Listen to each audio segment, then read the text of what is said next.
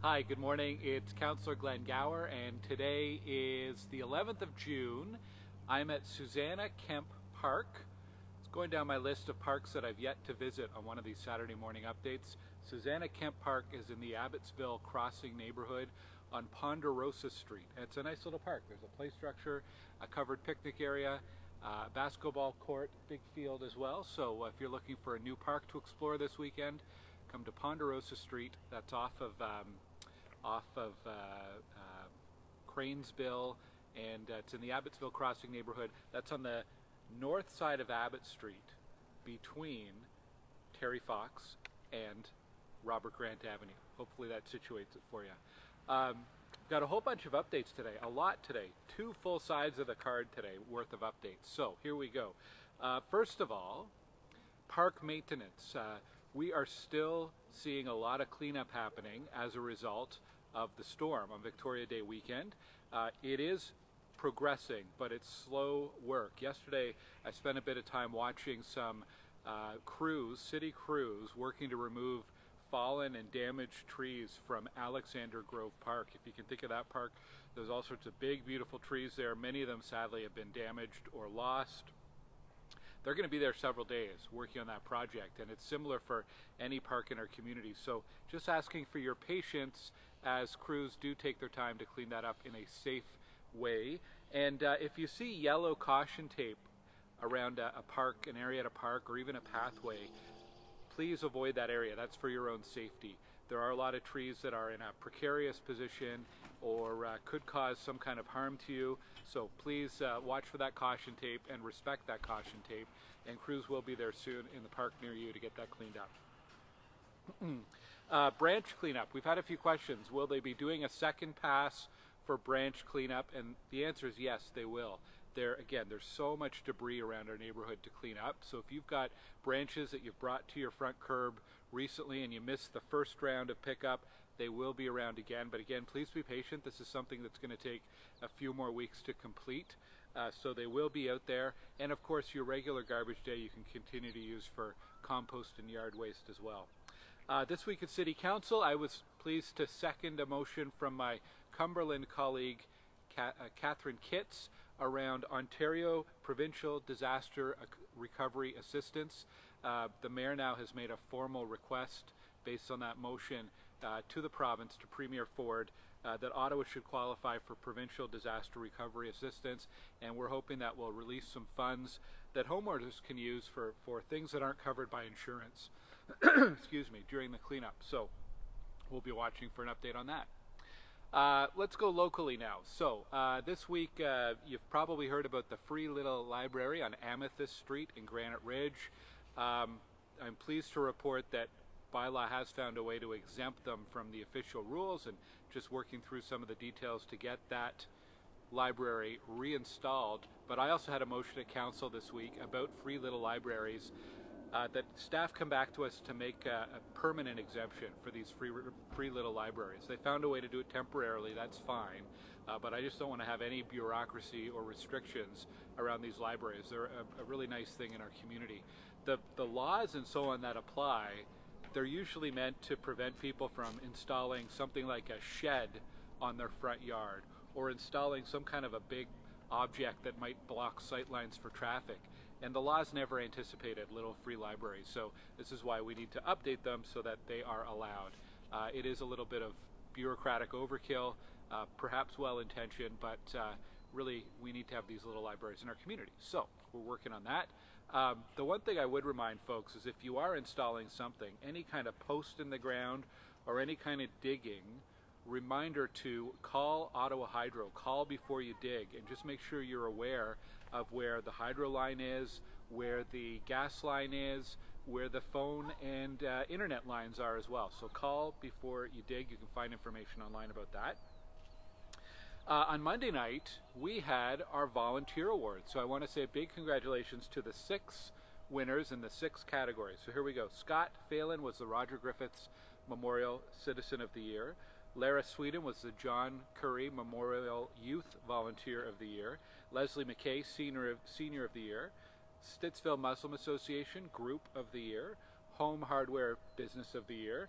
and Andrew Arcello, Teacher of the Year. So congratulations to all of the award recipients, and congratulations to the 18 nominees for the awards as well. And thank you to everyone who had a role in that event on Monday night. It was a great event.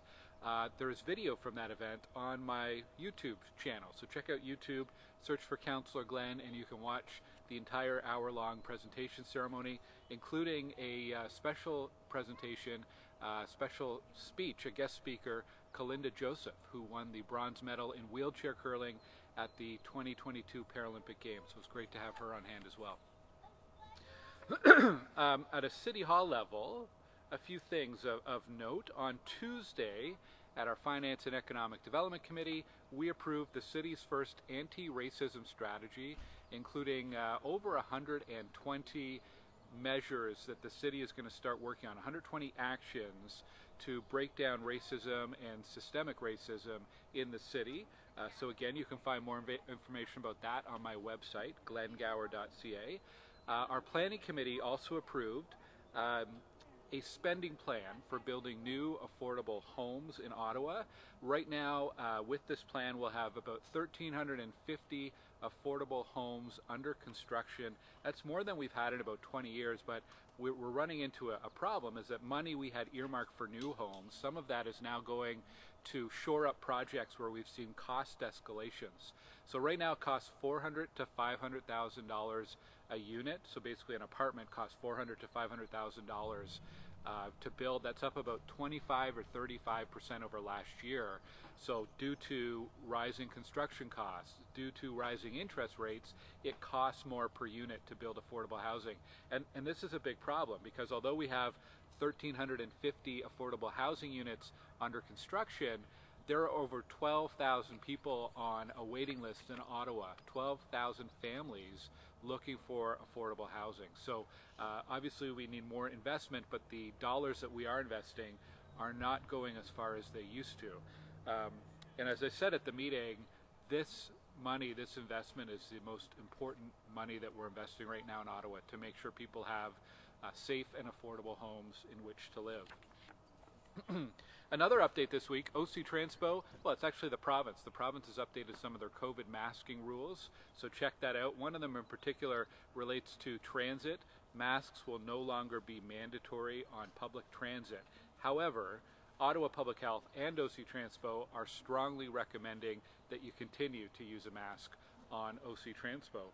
Actually, I took a ride on OC Transpo this week. I do ride OC Transpo at least once a week these days. I'm not heading downtown as much, so I don't use OC Transpo as much, but I used it for a local trip this week. I went from my office at Cardell Rec.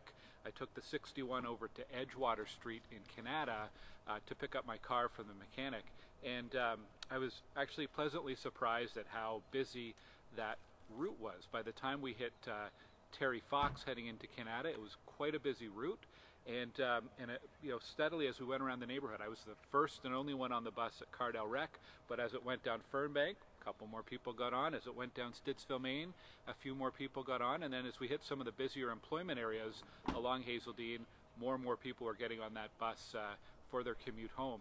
And it reminded me of something I wanted to mention here. I know people often ask me about empty buses in our community, but a reminder on that, yes, there are some routes and some times of the day where transit is not used very much, but there are also a lot of peak times of the day where it is used, and since Stittsville is at either the start or the end of the route, depending on the time of day, we do tend to see fewer people on those ends of the route. This is something that happens in transit systems and bus systems everywhere. The point isn't always to have an absolutely full bus right from the beginning of the route all the way to the end, but you want to see that steady on and off use of the bus, and that's certainly what I saw on Thursday evening when I took the 61 going out of Stittsville, so that was good to see. Anyhow, OC Transpo, we do need to change our approach, because for a long time, OC Transpo has really been focused on suburbs to downtown during peak hours. Clearly, that use is changing. There's more people working from home, fewer people going downtown, like me, for example. So I think we need to shift some more focus towards the local routes and really serving people where there is a demand. And there is a demand in our community for OC Transpo above and beyond just that peak service. Having said that, if I can say one more thing about OC, I have been getting more emails from people who are working regularly downtown, asking when we're going to be ramping up service on the 261, 263, 262. So that's good to see that there is increased ridership. Obviously, we're watching that closely, and when the demand is there, and when we're confident people are going back, which they are, you will see an increase in service. And I think as we get back to fall, there'll be some more rush hour routes added to the community. I'm just swatting away some bugs here at Susanna Kemp Park. Okay, more stuff. Some upcoming events, upcoming activities. On Wednesday evening, join us for a presentation on an environmental assessment for Huntmar and Maple Grove upgrades. These will be coming in the next 5 years or so, but we have to do this process in advance to identify the scope of the work and the budget of the work. So it's Huntmar being widened north of Maple Grove Road, and Stittsville, Maine, the connection from Jackson Trails up to Palladium. It's an environmental assessment. Part of it does look at environment things as we would think traditionally of environment, but environment is a broader meaning what's the area around it. So what do the surrounding properties, what kind of constraints are there on any changes to the road? How do we want to configure the road? How many lanes? How many bike lanes? How wide is the sidewalk? What does the landscaping look like? So when we say environmental assessment, it goes beyond just, the impact on water or on ecology. It's about the entire surrounding area. Anyways, that is Wednesday, and you can register on my website for that. Also on my website, I've posted some information about the upcoming road repaving for Abbott Street between Stittsville, Maine and Ybor, and part of Hoban Street as well. So both of those projects will be starting late June or early July. So if you live near there and you're interested in what's going on, please check out that information on my website. June 25th, we are hosting Welcome to Stittsville. It's our diversity showcase, multicultural showcase at Village Square Park on Saturday afternoon, June 25th. We're still looking for participants, people to take part. So if you or your family or your community group would like to participate in Welcome to Stittsville and show off your culture, your food, your art, your music, anything that you'd like to share with us, please get in touch with me by message or by email, glenn.gower@ottawa.ca. A reminder that we have turtle nesting season. So if you're near Pool Creek or Feedmill Creek, if you're walking through or driving through, please be aware and be careful about turtles. You'll see them crossing the road, and you'll also, if you're lucky, you might see them burying some of those eggs in the sandy or gravelly area near the road. But it's kind of a yearly thing, a yearly tradition here in Stittsville is turtle spottings around the month of June, wherever the creek passes through our community. Now, there's information on my website about what you can do to help turtles, how you can safely move them from a roadway, and also what you can do to help protect their eggs, protect their nests. So check out my website for information about how to help our turtles. June 22nd, we are hosting a webinar with the Ottawa Police on car theft prevention. You may have heard we've had some recent car thefts in our community. The police have made some recent arrests as well. However, the car thefts have continued. We're going to have a representative from the Ottawa Police on hand to share some tips and tricks and just share what they're seeing around trends in car theft. So that's on June 22nd. You can register on my website for that. And the final thing I wanted to mention is about Let's Bike Ottawa and Let's Bike Month in June. So I've signed up for this. It's a great initiative to encourage people to use their bike more. During the month of June, they're encouraging people to ride their bike and log their kilometers on the Let's Bike Ottawa website. And there's a chance to win some great prizes. You can also join Team Stittsville. We've got a group of us, probably about a dozen people now, who are signed up and tracking our kilometers. And this week we went over 2,000 kilometers collectively as a group. So all those little errands around the community do start to add up. So please sign up if you're someone who wants to try biking and participate in that. Let's Bike Ottawa. You can search for that on Google or your favorite search engine and find more information. Lots going on today, a lot of little events happening today. There's a record sale at Doug Hempstead's house on Orville Street. Doug is the traffic reporter for CBC Ottawa.